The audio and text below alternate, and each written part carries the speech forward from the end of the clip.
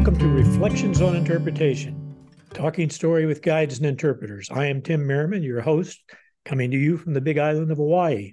And today my guest is Jay Miller. Jay worked with Arkansas State Parks for some 37 or 38 years, and he was the chief of interpretation most of those years. He's an old friend, and it's great to see you again, Jay. Well, it's been a few years, Jay, since we got to chat, and I know you've been busy. We both theoretically retired, and I say theoretically because that's not really what happens. You just change jobs to something that you choose to do. Doing well. I've been enjoying retirement, and as you said, for some reason, somehow, I've been staying pretty busy. Well, I see you a lot on Facebook and social media, and I always, it looks like you're traveling a bit and getting to stay involved in the profession in a variety of ways. And we'll get into that. But I want to back up. For all the years we've known each other, I don't think I knew where you grew up or where you went to school early on. Oh, that was a long time ago. But I did grow up, maybe. Maybe. That could be debatable. But I grew up in a moderate-sized town in south central Arkansas called Pine Bluff. And it was a town of about 43,000 to 50,000 people. And it tells you right away, Arkansas is a small place because it was the second largest town in the state at that time. So it was a great place to grow up, great place to be a kid in the country and have horses and go hunting and fishing and be outside a lot. And it was just really good. I ended up going to college at Ouachita University. And I was one of those kids that didn't know exactly what they wanted to do. I had enjoyed music in high school, and so I majored in music and ended up for 6 years teaching public school music, being a choral director, and that was lots of fun. And going to concerts and putting on concerts and traveling and touring and entering some competitions and those kinds of things keeps you awake. I taught 5th grade through 12th grade. And so that was interesting. But I decided I wanted something more. So I went to Utah State University to become a forest ranger. I thought I knew what that was, but yeah. I'm not sure I did. But I got there and got into the program, got accepted into the program, and met some wonderful professors. And after conversations, we decided I needed to major in forest recreation and interpretation. And so that's what I did. And that's my beginning in the field of interpretation. You know, people come into this field from all sorts of odd backgrounds, and they kind of discover it, and their eyes pop open, and they say, wow, this is something. Well, I was kind of in that position. It's interesting to me. 2 weeks ago, I was speaking with Karen Hostetter, who I know you know well, and another trainer in our field. And she started in music. And, oh, is that right? I didn't know that. And I had no idea. So I didn't know that about your background. I knew you had sang with choral groups. That's right. Yeah. I was doing that until just a couple of years ago, and I retired from that, but that was wonderful. Well, that's great. Well, music's been a big part of my life, just as a amateur picker and grinner, and probably better at grinning than picking. But so when you had a very long career, I said in the introduction, 37, almost 38 years. When did that start, or why did that start? I was at Utah State University. I was in the grand American West, and I had no intention of leaving once I was there. I mean, that's how marvelous it was out there. But I was ready to graduate. My dad called and said, there's a job open with Arkansas State Parks. I want you to apply for it. And I said, well, I will, but I'm not going to take it. So I did, and I got it. And it was a park planner job, and it was a joint job as park planner and state trails coordinator. So I ended up taking that job, and that started my career with Arkansas State Parks. And then in 1984, that was in 76. And in 84, the position of chief of interpretation opened up. And I said, that's really where I want to be. And I applied for that and got that. And I didn't realize you had started off in an administrative role with state parks. It was an interesting start, but at that time, a master's degree meant a lot. And it still means a lot, but people expect more sometimes now. but a master's degree meant a lot, and I was able to move right into that position. And the trail work was wonderful, and working with various parks around the state was wonderful. I learned a lot and enjoyed it. Yeah, I started out in Illinois state parks, but I was a site-based interpreter, and they gave me a regional responsibility to supervise seasonal staff, but I never really felt like I was in a coordinator role. It was a almost entirely site-based. I always identified with you when you told your various stories about working with Illinois State Park. That always resonated well with me. Well, it was the best of times and the worst of times. I think for me, I realized I couldn't stay with a state system because politics in Illinois is so fierce, and the direction things go changes so dramatically with the changes in a director of state parks. Mm-hmm. And I stayed 8 years, and when it changed directors, I realized I was not going to last, that he was going to take us places I didn't want to go, and I needed to get off. And the nonprofit world ended up being right for me. Why was Arkansas State Parks right for you for 37 years? Because that's a long time. It is a long time. And you hit on it right there. We were at a perfect time when they had hired a new state park director, and his name was Richard Davies. And Richard Davies' grandfather was an engineer for the Civilian Conservation Corps at Petit State Park. And Richard had this affinity with state parks, and he understood state parks, and he understood interpretation. And he was a wonderful leader, and he understood politics. But as the governorship changed, they left him in the parks position until that time in 76, 75, perhaps, when he was hired as park director. Until he retired, he was either director of state parks or the director over that as director of parks and tourism. And so the longevity of his enlightened leadership was right there throughout my career. And I mentioned about some of the things I was able to do. Things I was able to do, like even consistently attending and sending people to NAI, was because Richard Davies said, yes, I understand the value of training. I understand the value of this, and we will send people to that organization year after year after year. That enabled everything. I can see why. I mean, part of what I dealt with was when the governor position would turn over, and especially at the changed party, they would simply get rid of everybody at administration, and you get all new administrators. And golly, the new director we inherited after my 8 years there, his main interest was hunting quail from horseback. So all of our capital funds suddenly went to building equestrian quarters at state parks and attached dog kennels for people who hunted quail from. And I very interesting. Wow.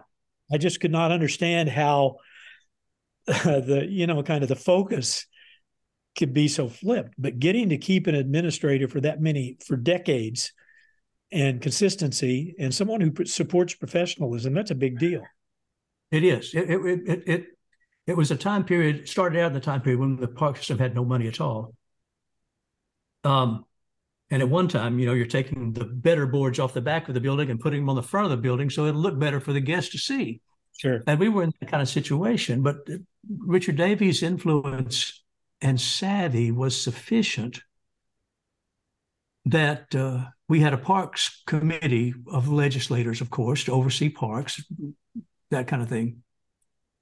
Instead of them meeting at the Capitol, he had the meeting at state parks. And they would sleep in the cabins in state parks. They would eat in the restaurants in state parks. They'd see the condition of the state parks.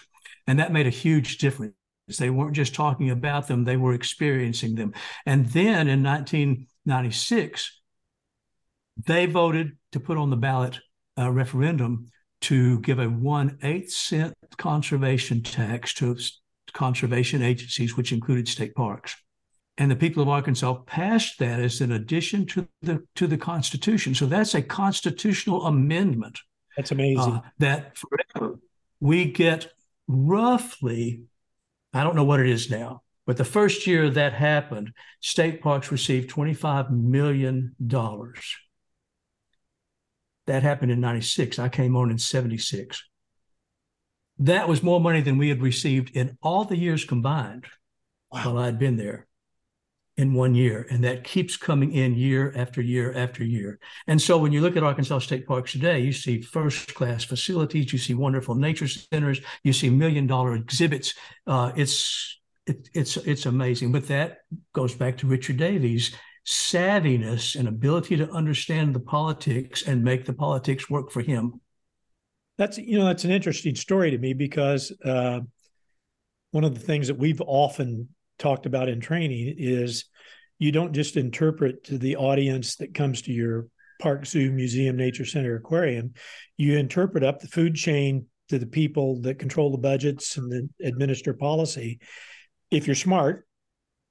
And I guess the parallel story I have is, as you know, I lived in Colorado 30 years, and Colorado, its big boon was along came the Colorado Lottery.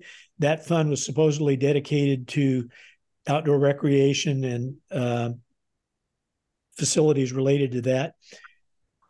But they had a clause in there that said, and other projects the state legislature will assign. And after a few years, state legislature was spending all of the money on prisons.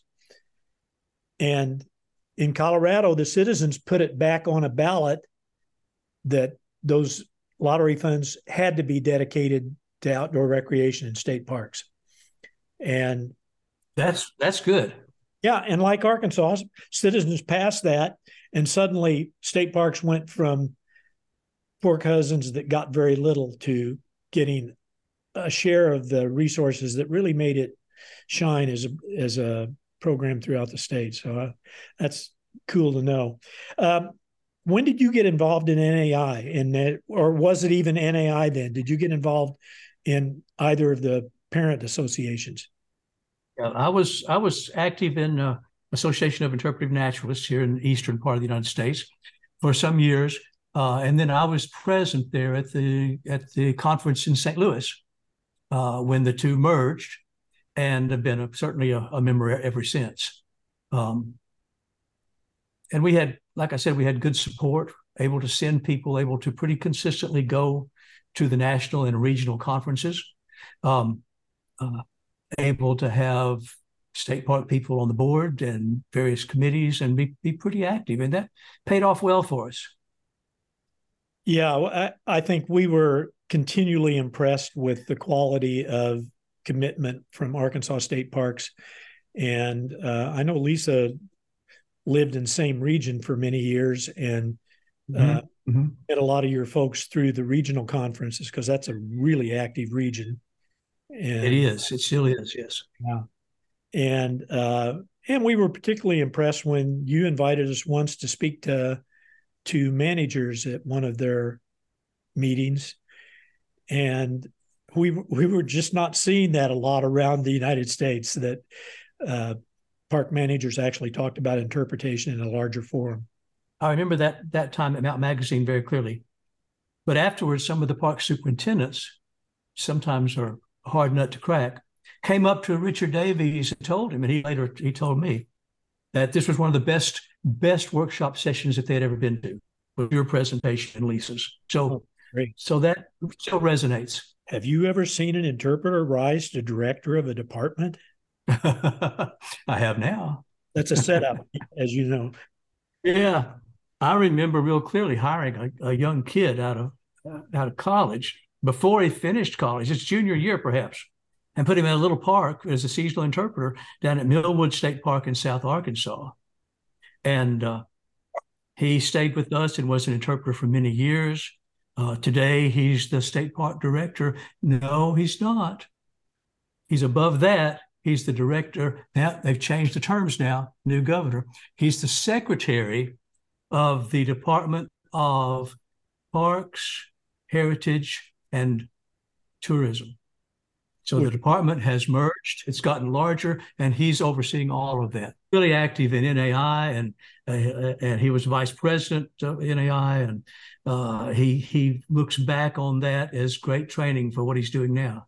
Yeah, Shay Lewis is co-author with Paul Caputo and Lisa Brochu, my wife and training partner, of a book on non-personal interpretation, on interpretive media. And I'm just really aware that I've heard so many times from interpreters, oh, I like being on the front line so much, I'll never take an administrative job.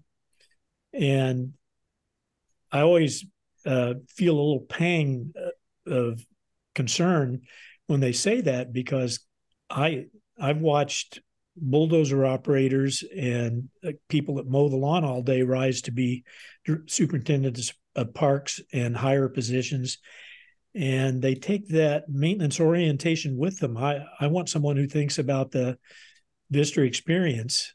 And that's so true. In the Arkansas system, which of course is the one I know best, there are interpreters who came through a CIT training, came through our workshops, were with us for several years, and they've moved up to assistant superintendent positions all across the system. And I think that brings a valuable mindset to how you approach visitors and how you approach the services that you offer and how you create your park experience. Yeah, I've said too often we are the icing on the cake. And when times get tough, the icing is left off. And we should be part of the cake. We are part of park management if we bother to figure out what that means. So that's right. And that's an important part. That's right. I'm really aware that you took the certified interpretive trainer guide training course with us many years ago. Do you remember the year? I think my original certificate says 2006, but I'm not sure. And then we came back and took a wonderful course with you again as a refresher out at Yosemite. Oh yeah, and that was a wonderful time. So Kelly Farrell and I sat in on that class. Well, it's been amazing to see not only what you accomplished in that role, and then to watch Kelly move into that behind you, and know that there's a level of consistency in your state park system and interpretation that I've not seen anywhere else in the nation. Well, we've been very lucky that way, hiring good people, training good people, having them desire to move up and to accept the responsibility and then do wonderful work. I mean, that's a joy. That's wonderful. And of course, Kelly is one of the best. Yes, she is. She is an amazing interpreter. I mean, but I'm aware that yes, I've just said that I'd like to see them move up to the role of administrator, but I'm aware that the field lost somebody out doing the job that was extraordinary. And we got to see that up close because you and Kelly went to Korea with us. That's right. And what a wonderful trip that was. I really appreciate being invited to go on that. And Kelly really shone during that time. Everywhere we went, she did a presentation, did a wonderful, wonderful job. People looked to her for leadership and example, and we had a great team while we were there, and it was just a really wonderful experience. Just for the sake of people who wouldn't know why this occurred, many, many years earlier, a young man was finishing his PhD at Ohio State University named Kai-Jung Cho. And he was from Korea, South Korea. And I remember Kai-Jung coming up to me at a national conference and saying, well, thanks for the scholarship that got me to this event. This has been great. And I had no idea that I would see him again ever, because he was a student and a student from another country, a distant country.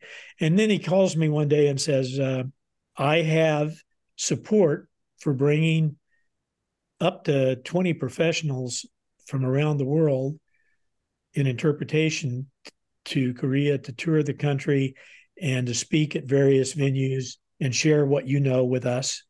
Can you get those people together for us in the next 6 weeks? And I went, oh my God. You know, that's really a 6-month task, not a 6-week task. He says, I know, but my funding will go away if we don't do this right now. I just got approval.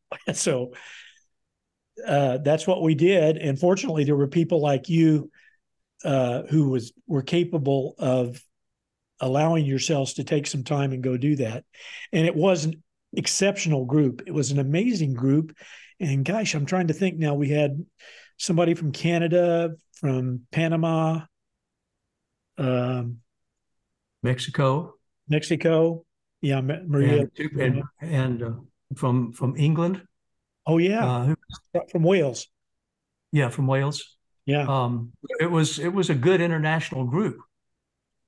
yeah, and they put us in such an extraordinary situation because we rode around the country on this luxury bus and maybe went out and drank beer at night and sang karaoke, which is a fine Korean tradition. But in daytime, he would say on the bus, well, at 10 o'clock, Jay, you're going to be speaking about interpretive management to a community group. And you'd have a couple hours to put together a presentation.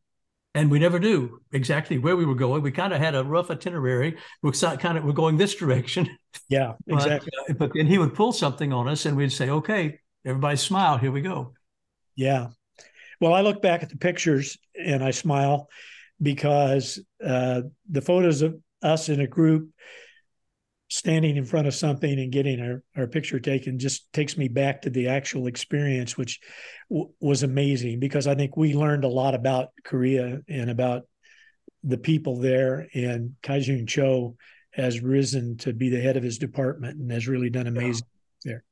And the people there were so wonderful everywhere we went. It was just a really, really fine experience. Was just the beginning of you doing a lot of international work. You've been a couple of places I've not been. Where have you done additional international training? Well, I wouldn't say I've done a lot, and I'm always open to do more. But I had a wonderful, strange opportunity to go to Madagascar. The Madagascar director of the park system was touring the United States. Now, we didn't know it at the time, but he was looking for somebody to partner with to help him develop his parks. He came through Arkansas and he saw our parks. And about a week later, he wrote and said, we'd like to partner with Arkansas. Is there anybody who you could send over? And everybody sort of said, I'm not going to Madagascar. And I said, I will.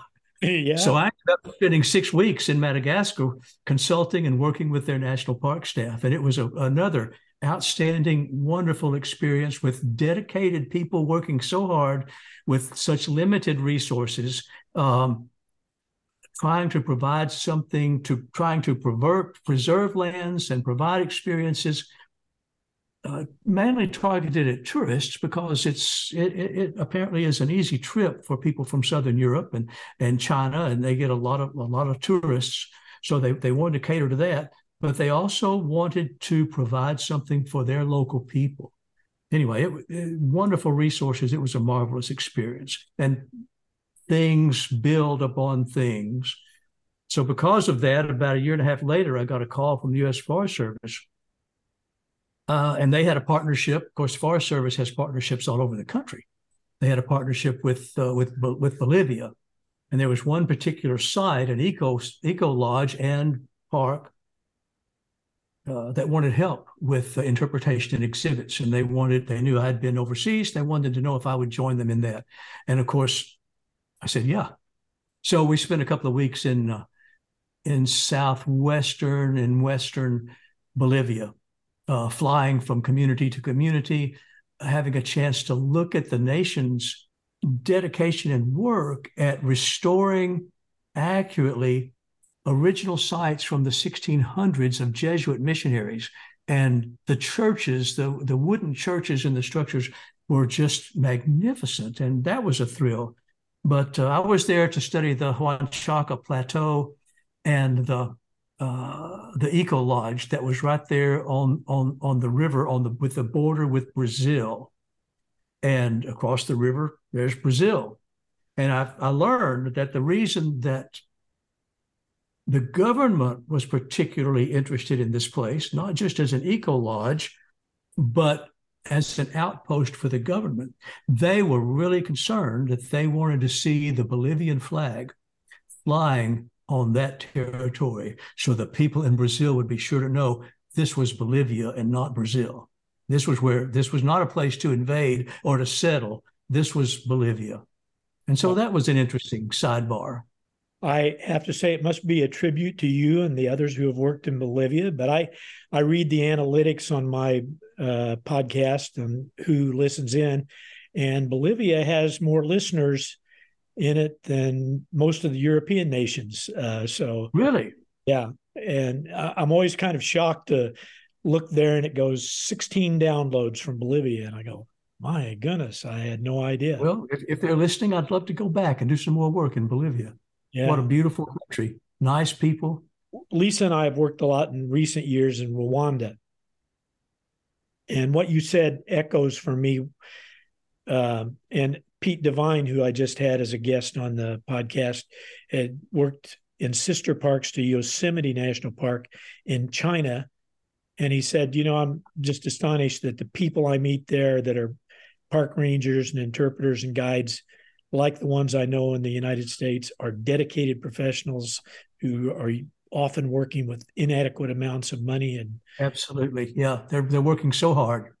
Yeah, and we see that in Rwanda, and it's inspirational, and we keep meeting professionals that are. We can look back in our own system at a time when we didn't have the resources, and they're dealing with that, and we get to share thoughts about how you do cope with not getting the support that you need to really do a great job. That's right, and there are so many other threats that we don't even think about. Yeah. In Madagascar, one of their biggest threats was people from the local community, which people who live on something like $2 a year, they live off the forest, and they're going into the forest, which is the protected area. They're going into the protected area to hunt. They're going into the protected area to gather wood, to make charcoal, to build their fires, and the loss of the habitat and the loss of the forest is not so much because somebody's putting in a huge housing development and they're stripping it away, but it's because of all these little folks that are desperate just to live. And how do you balance that? How do you tell them, no, you can't have a fire to cook your food? That's tough.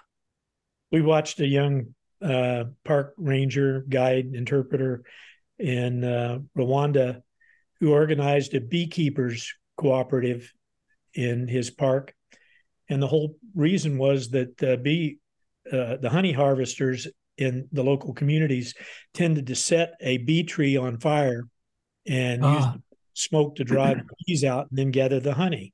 And he said we just figured out that we had to give them a more productive way to make honey and have honey to sell and share in their community. And by doing it, we were preventing fires in this unique national park. Absolutely, yeah. I'm aware that you were president of NAI. I want to say 4 years. Is that correct? 6 years. 6 years. Okay. 2-3 years. Two terms of 3 years each. I may have learned that I wasn't supposed to do that. Why is that? I'm the only president to serve 2 terms. I don't know. Well, I think it's a tribute to you having done a good job the first time, so they wanted you back. Well, maybe so. We can think of it that way. But the president job is sort of an honorary thing, and everything wasn't sunshine and roses. But the president's job is more like a traffic cop, and you're sort of taking up issues and directing issues and assigning committees and things. And the real work is done by the board members themselves. And we're very lucky during my tenure, and I think all the time with NAI, to have intelligent, thoughtful people, once again, dedicated people who are giving up their time and bringing their knowledge and expertise to the board. And they make all the difference. The director is simply sort of waving his arms and saying, go this direction. And those other folks are driving the car. But we got a lot of things done, and it was a very wonderful, wonderful time. Yeah, I was president of Association of Interpretive Naturalists and met with Alan Kaplan, president of Western Interpreters, to start the process, the ball rolling with creating NAI from those two organizations. And that was all based on a market study done by Lisa Brochu, showing that our members really wanted to be one larger organization. They saw themselves as being similar. So it's great that we've had that continuity of people that are willing to serve in these roles, and that's right. And it gives you a broad platform to understand what's going on nationwide, because you do travel and you attend all those national conferences in a role that allows you to see a bit more what's going on. And it's a different perspective. Attended lots of conferences as an attendee, and they're hurried, but they're relaxed, and you're going to the sessions you want to go to. You're listening to the speakers you want to hear. You're meeting up with friends, and they're a wonderful, wonderful time for all of that. But when you're the president of the organization, you don't get to do all of that. Yeah, no. You have assignments, and you have places to be, and you have people to introduce, and it's a different conference when you're at the top rung, but you do see it from a different perspective. At my first board meeting, we were in a meeting with the region in Deadwood, Colorado, and at that meeting, I said, I want to do a couple of things during my presidency. I want us to strengthen our support for the regions and sections, the communities of NAI. And I want us to put a lot more emphasis on issues of conscience and controversy. I want us to not get away from normal, if you can say that, interpretation of birds and bees and bunnies and flowers and all of those things. But there's more to interpretation, and we need in our national conferences to be introducing bigger issues and deeper issues. And over time, we've seen that happen. We've seen a lot more emphasis in diversity, equity, and inclusion. And that has become just a normal part of who NAI is. It's not an exception. Our last strategic plan said it that way. It said diversity, equity, and inclusion, the whole Jedi string, will become a normal part of who we are and what we do. And we could see that at this last conference in Little Rock, Arkansas. Our keynote speaker, Minnie Jean Brown, one of the Little Rock Nine, gave a wonderful presentation. And there she was on stage with us. And sessions throughout the workshop dealt with diversity, equity, and inclusion, how to strengthen your program, how to bring equity to your program, how to expand your audience, how to seek out difficult stories. Where are they? Are you asking the right questions? Are you asking what stories are missing? What people are missing from the stories that I'm telling? So I'm pleased to see that we've progressed a long way in that. And there's more to go. But our new president is pushing that, and we're going to see a lot of good work come out of NAI in that direction. So that's been something I'm really pleased with. I have to say, when I teach the CIG course virtually, which I do occasionally, I often suggest to people that in the poetry model of purposeful, organized, enjoyable, thematic, relevant, and I like to think of the enjoyable as E for engaging, and make the point that so many of the stories we should be interpreting are darker stories. It's not so much that it's enjoyable to hear about what enslaved people went through, or what it's been like to break the color barrier and getting to go to high schools, colleges, or whatever, that as an African American or Asian American. But people don't necessarily expect to be entertained. They want to be engaged. They want to understand some of these more complicated situations. And that's right. I was working on an interpretive plan for Appomattox Courthouse, and long-range interpretive plan.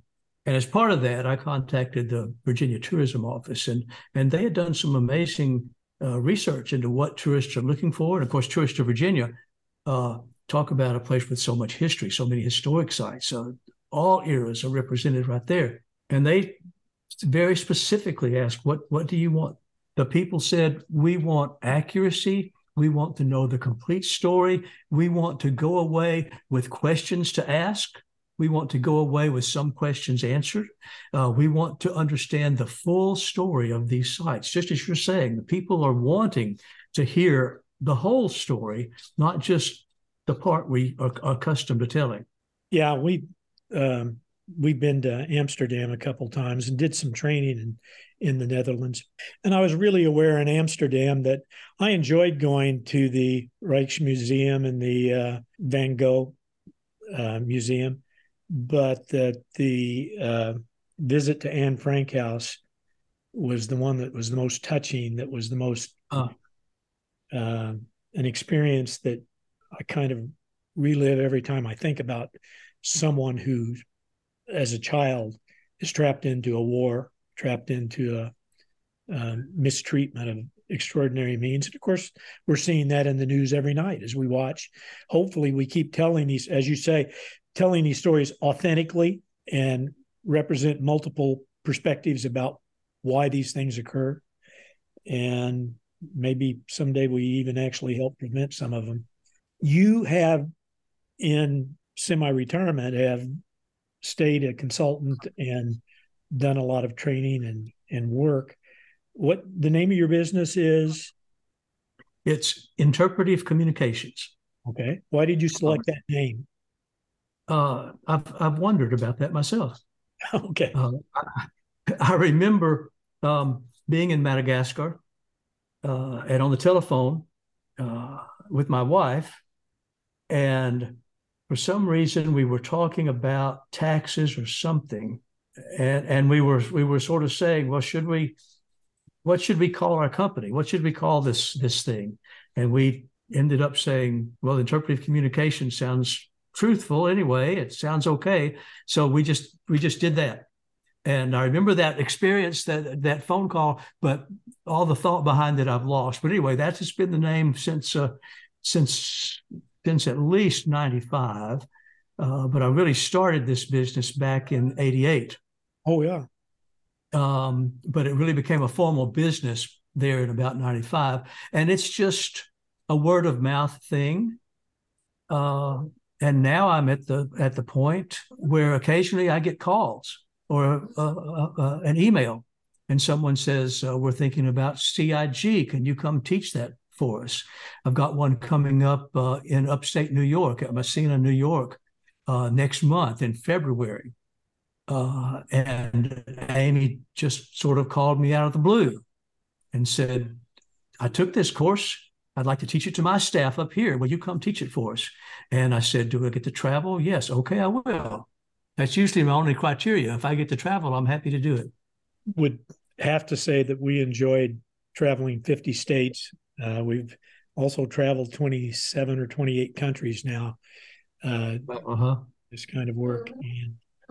And throughout all of it, a lot of it is just meeting people that you can't begin to describe the relationships that develop when you get to know people in a training setting, especially if they have a challenge that you've not dealt with and you're learning about what they're trying to work with, but you're trying to help them increase their capacity to deal with it through what they do. That's right. What have been some of the more exciting jobs as a consultant you had, things that kind of enduring interest for you? Of course, CIG, I've taught CIG for many, many years in many, many situations and circumstances, and I always enjoy it. I think it's such a good workshop. Lisa, you did a great job putting that together, and it's only changed slightly since that you both did that.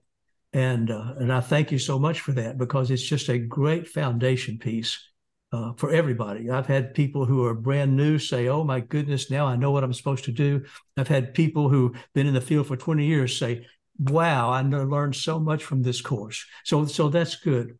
But I like interpretive planning a lot. I've done some long-range interpretive plans for organizations like the National Park Service. But I do a 2 or 2.5 day workshop that I simply call interpretive thinking. And it's all about meeting with a particular park staff. And it's not just for interpreters anymore. I try not to do it unless the superintendent and assistant superintendent, regional personnel, and maybe people above that can attend, because the outcomes of this thing depend on everybody up and down the chain coming to agreement, understanding what we're doing and where we're coming from and the outcomes of this training. And the training focuses on identifying the reason the park exists, what are the real essential experiences at this place, not just the standard things that you can do every other place, but what's really critical about this place that makes it unique, and then developing interpretation around that. And we found it to be really thoughtful, makes people think of their park in a different way, and very productive. So that's a fun workshop.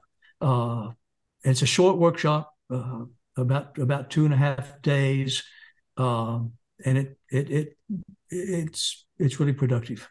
Well, it sounds like a good program.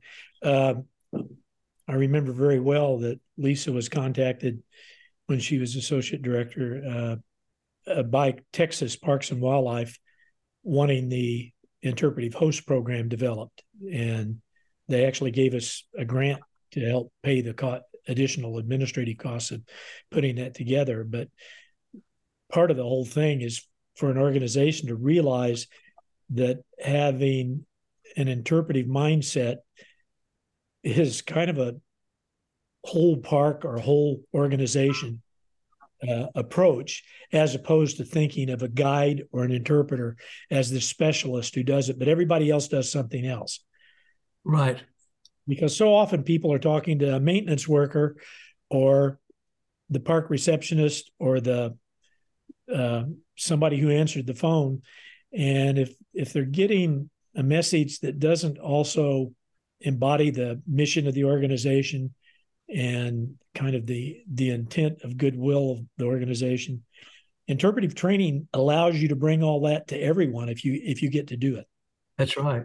Kelly Farrell and I were doing the workshop at Lake Catherine State Park some years ago. And like we like to have, they had housekeepers there. They had the front desk staff there. And we're going through this thing about what makes your park so unique, what makes it so special. And, gosh, our people are great. Yes, but that's not really where we're going. Oh, but we have nice cabins. Yeah, but that's not really where we're going. And so we're working this out. And we come to a really good statement. We finally get down to a statement that's about the resource and about what makes this park so unique. And the front desk person was so excited. And she said, "Oh, my goodness. Now I understand. Now I realize what I need to tell our visitors when they ask what we can do here. I just give them a list. I say, gosh, we got cabins, we got boats, you can swim, you can hike. I would give them that kind of. Now I know to tell them, if they come here, be sure and hike this trail and go to this thing, because this is the most important thing in this park. And there's a lot of other things to do too." And she was just elated about understanding the values and meaning and purpose of that park. It changed her whole approach. My very first trip to China, Qingchen Mountain National Park, U.S.-China Environmental Fund, Mark Brody had asked me to go there and do some training. And I asked the national park staff at Qingchen Mountain, which is in Sichuan province, what's the park about? What's the most important thing about this park? They said, best park in China. Okay. They said, yeah. best staff in parks in China. Right. Yep. That's good. Nothing wrong with that. Yeah. And I never got past that with them at that moment. A couple days later, they took me on a hike that's up, must have been 1,000 steps up Qingchen Mountain to this temple, Taoist temple at the top. And they said, "We want you to meet the Taoist master. He's kind of the leader of the Taoist religion." And I went into a tea room and sat down with him. And he said, "Welcome to Qingchen Mountain, where man lives in perfect harmony with nature, the birthplace of Taoism." And I went, "Oh my gosh, that's the theme that I wanted to hear from the park staff." Right. And we went back and talked about it with park staff. But I was really aware that if that kind of training hasn't occurred, there may be that pride in organization to say we're the best park or we're the best whatever. But when you get at that, what makes you unique? What's your central message? sometimes it's not as simple to elicit that from people who know the place as we want it to be. And that's right. It's surprising that it's not, but we see this a lot. People are busy with their daily life, and they've got Zoom meetings, and they've got budgets to do, and they've got to lead this walk, and everybody in the park has a job, and they're busy doing that job, and they don't stop and sit down and say, hey, let's talk about the park. Let's just think about what we're doing. And workshops like yours and mine do that for them and give them that retreat, that chance to step back and say, okay, now let's just talk about why this place exists. What are its values? What really is the essence of this place? And that's such valuable time. I learned so much from Lisa in doing interpretive planning workshops for NAI, and she has been the guiding light for me in all of this. I think back to my own career starting in 1972 with state parks in Illinois, and having none of that guidance, and running a visitor center and developing exhibits and making interpretive planning decisions without any real sense of structure about what I was doing or why I was doing it. Exactly. Yes. That's how most people are out there doing that today. And sometimes they get lucky, and sometimes they miss the boat. Well, and I think that's the magic of professional networks like NAI, National Association for Interpretation, is they bring people in touch with each other, and people like you help them understand what they could be accomplishing. Well, I appreciate your taking time out of your schedule to chat with me on our podcast, and I hope we get to see each other in person one of these days at something. But I confess I'm on an island in the middle of the ocean, so I don't know. Well, if wishes were horses, I'd be on some kind of flight out there to say hello to you. Maybe we'll do that this next year. That'd be great. We'd love to see you. Well, thanks, Jay. Thank you, Tim. This has been fun. I've enjoyed it. Thanks, Jay, for joining me today on Reflections on Interpretation, talking story with guides and interpreters. Next week, I'll be talking with Bradley Block, an old friend and an interpreter of many years for South Dakota State Parks, a National Park Service interpreter. It's and an administrator now in USDA Forest Service. Thanks again to Mark Stoffel for use of his beautiful mandolin music. This time it's Buckminster Waltz from his Coffee and Cake album. Have a wonderful week. Aloha.